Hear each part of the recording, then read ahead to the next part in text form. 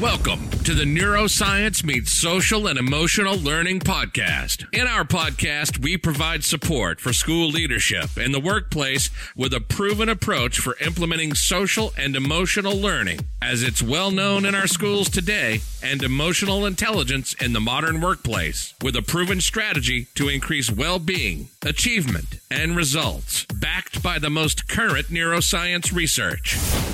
I'm Andrea Samadi, author and former educator who, like you, knows firsthand about stress in today's schools and corporations, along with the effects that this stress has on our well-being, achievement, productivity, and results. In this podcast, we will provide you with the tools, resources, and ideas to implement proven strategies backed by the most current neuroscience research to help you to achieve the long-term gains of implementing these success strategies in your daily life. For more information on our programs, books, and tools for schools and the workplace, visit achieveit360.com. achieveit360.com. If I were to ask you, what are the qualities that you most want for your children, students, employees, or even for yourself so that you can reach those optimal levels of health, well-being, and happiness, no matter what part of the world you're listening from, the answer would probably sound something like this. I want them to develop a healthy mind, to pursue excellence, to have the skills needed to excel independently, to have compassion and empathy for others, to acquire the skills needed in this ever-changing world, or to adopt the mindset of lifelong learning that's needed to thrive, not just survive in this world. Something along those lines that focuses on developing the minds of our next generation with social and emotional skills. In order to bridge this gap between knowing and actually implementing these skills, we must first of all have a clear understanding of what they are. If social and emotional skills are skills we could say are of the developed mind, and we're moving into the cognitive skills of the brain, it leads us to question what is the difference between the mind and the brain before we continue further. Once we have a clear definition of each of these, it's much easier to continue to develop and implement the strategies needed for improved results. Have you ever thought about what your mind is? What about your brain, and how are they different? Dr. Dan Siegel, a clinical professor of psychiatry at the UCLA School of Medicine and the founding co-director of the Mindful Awareness Research Center at UCLA, who I'm so excited to share will be coming on the podcast later next month, has spent a considerable amount of time defining the mind. He was shocked when he first started to study the mind and began surveying mental health professionals around the world who should know about the mind, that 95% of them had never even been given a lecture on the mind and probably couldn't even tell you what the definition of the mind was. So he wondered, how can we expect to develop it without this understanding? He explores the concept of the mind in his book Mindsight, The New Science of Personal Transformation, where he proves that you can define what a healthy mind is, not just describe it. His book allows that Mindsight is the potent skill that's the basis for both emotional and social intelligence. He explains that psychology means the study of the mind and behavior, and elaborates that when a parent senses the inner mental life of their child, their mind, their child does really well in life. This ability to see the mind actually changes the structure of their brain. It's called neural integration. Siegel further explains that when we can adopt this practice of seeing the inner life of the minds of our students, children, friends, or family members, it makes a considerable difference in the results and well-being that they achieve. Even developing our own practice of being more mindfully present of our own inner mind can change the ends of the chromosomes in your cells, proving that what you do with your mind makes a difference for the health of your body and your relationships. Dan Siegel explains that a neuroscientist would define the mind as the activity of the brain, but he could not settle on this definition as a therapist, since this would mean our brain would control everything that we do. He came up with a definition in the mid-90s that made the most sense to him and his colleagues, and it was that the mind is an embodied and relational process, since it's in the body and it's in our relationships with one another, that regulate the flow of energy and information. This definition really got me thinking. I probably listened to it for a good week. It got me thinking about the flow of energy and information and how it comes into our body through our senses and what we do with this information to cause the results in our life.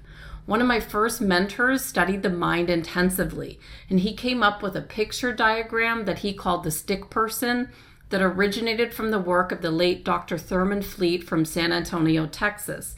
He was the founder of concept therapy. Dr. Fleet's diagram of the mind included the conscious mind that included how we perceive the outside world with our 5 senses, our sight, touch, taste, hearing, and smell, which is how we take information in from the outside world, along with the 6 higher faculties of the mind, our perception, reasoning, will, memory, imagination, and intuition that give us a deeper perspective of the information we receive.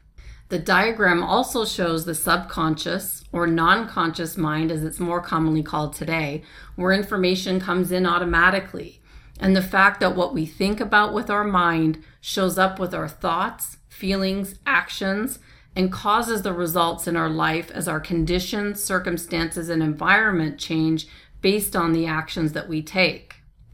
Dr. Fleet's diagram shows how important it is that we understand how our mind operates in order to reach our highest levels of potential. In our last interview with the founding director of the Yale Center for Emotional Intelligence and author of the book Permission to Feel, Mark Brackett reminded us that people don't lose their jobs because of a lack of ability in the cognitive areas. It's usually because of social skills. Someone who just doesn't fit into the organization for some reason, or who can't seem to get along with the team. Developing these social skills of the mind is what we all want. These are the universal skills that we want for ourselves and for others, and it's interesting that it's taken so long for our schools to put an emphasis on developing the minds of our next generation of students. The benefits of learning these skills does take time to be seen, but the research is evident. CASEL, the Collaborative for Academic, Social, and Emotional Learning, has clear research that proves that implementing these SEL skills will improve students' academic abilities.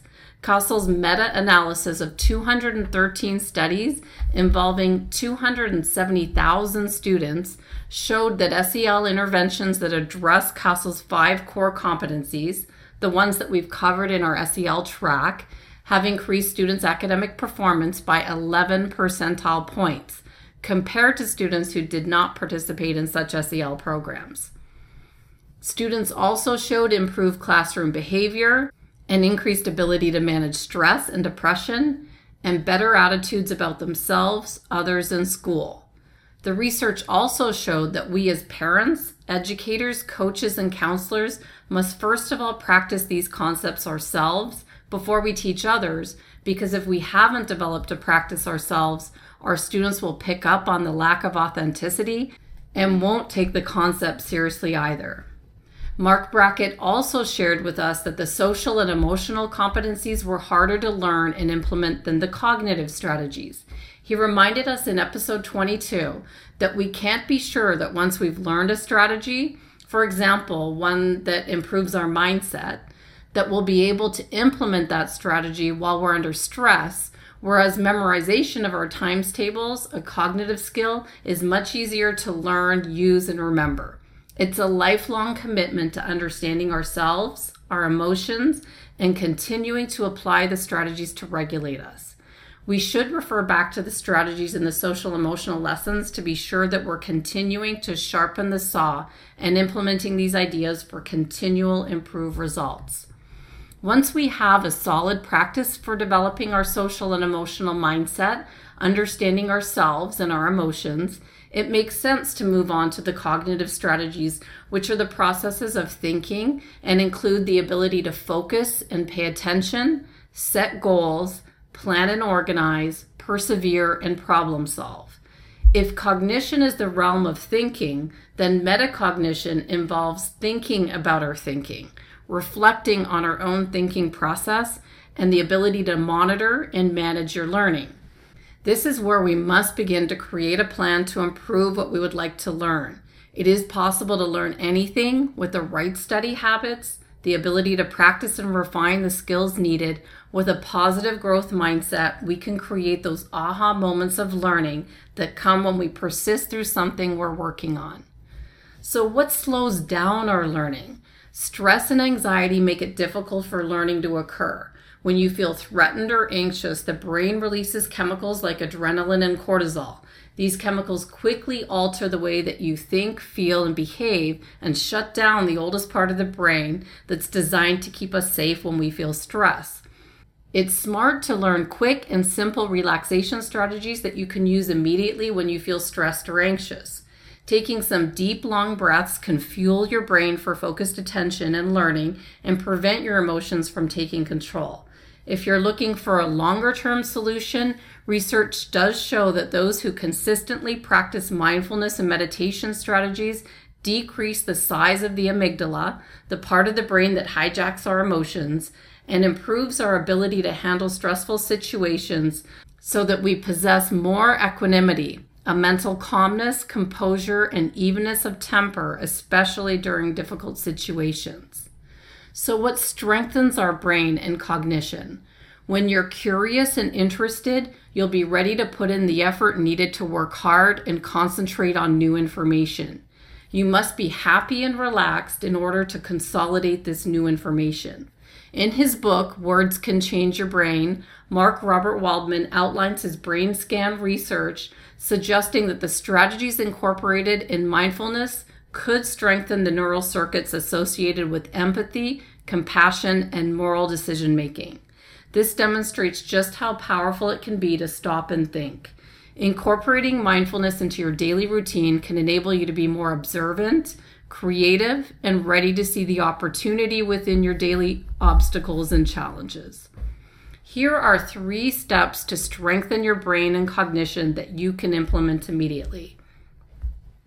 First, take brief relaxation breaks to maintain focus and improve your ability to problem solve.